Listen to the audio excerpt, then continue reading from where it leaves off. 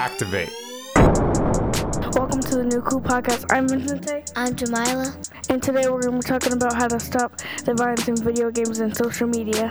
Vincente, don't forget video games as well. That's right, Jamila. Video games can be safer too.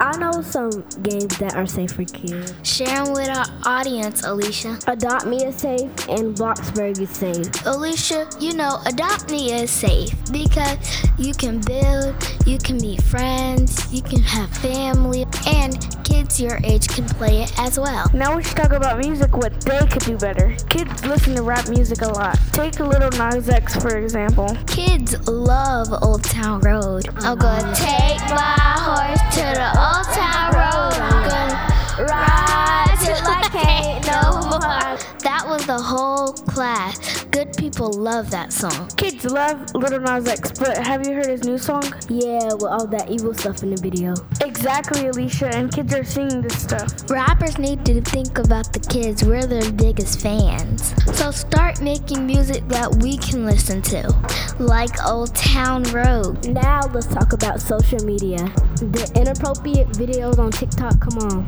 YouTube as well.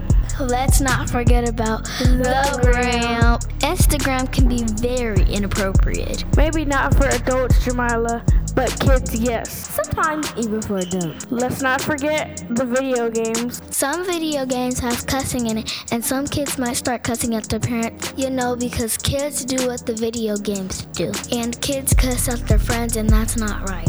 Some video games make kids angry. Yeah, Alicia, like GTA and Fortnite. Lots of kids shouldn't play them, but they do. I agree, Vincente. Well, that's your New Cool Podcast. I'm Jamila. I'm Vincente. I'm Alicia Blakely. If you have any questions or comments, email us at newcoolradio@gmail.com.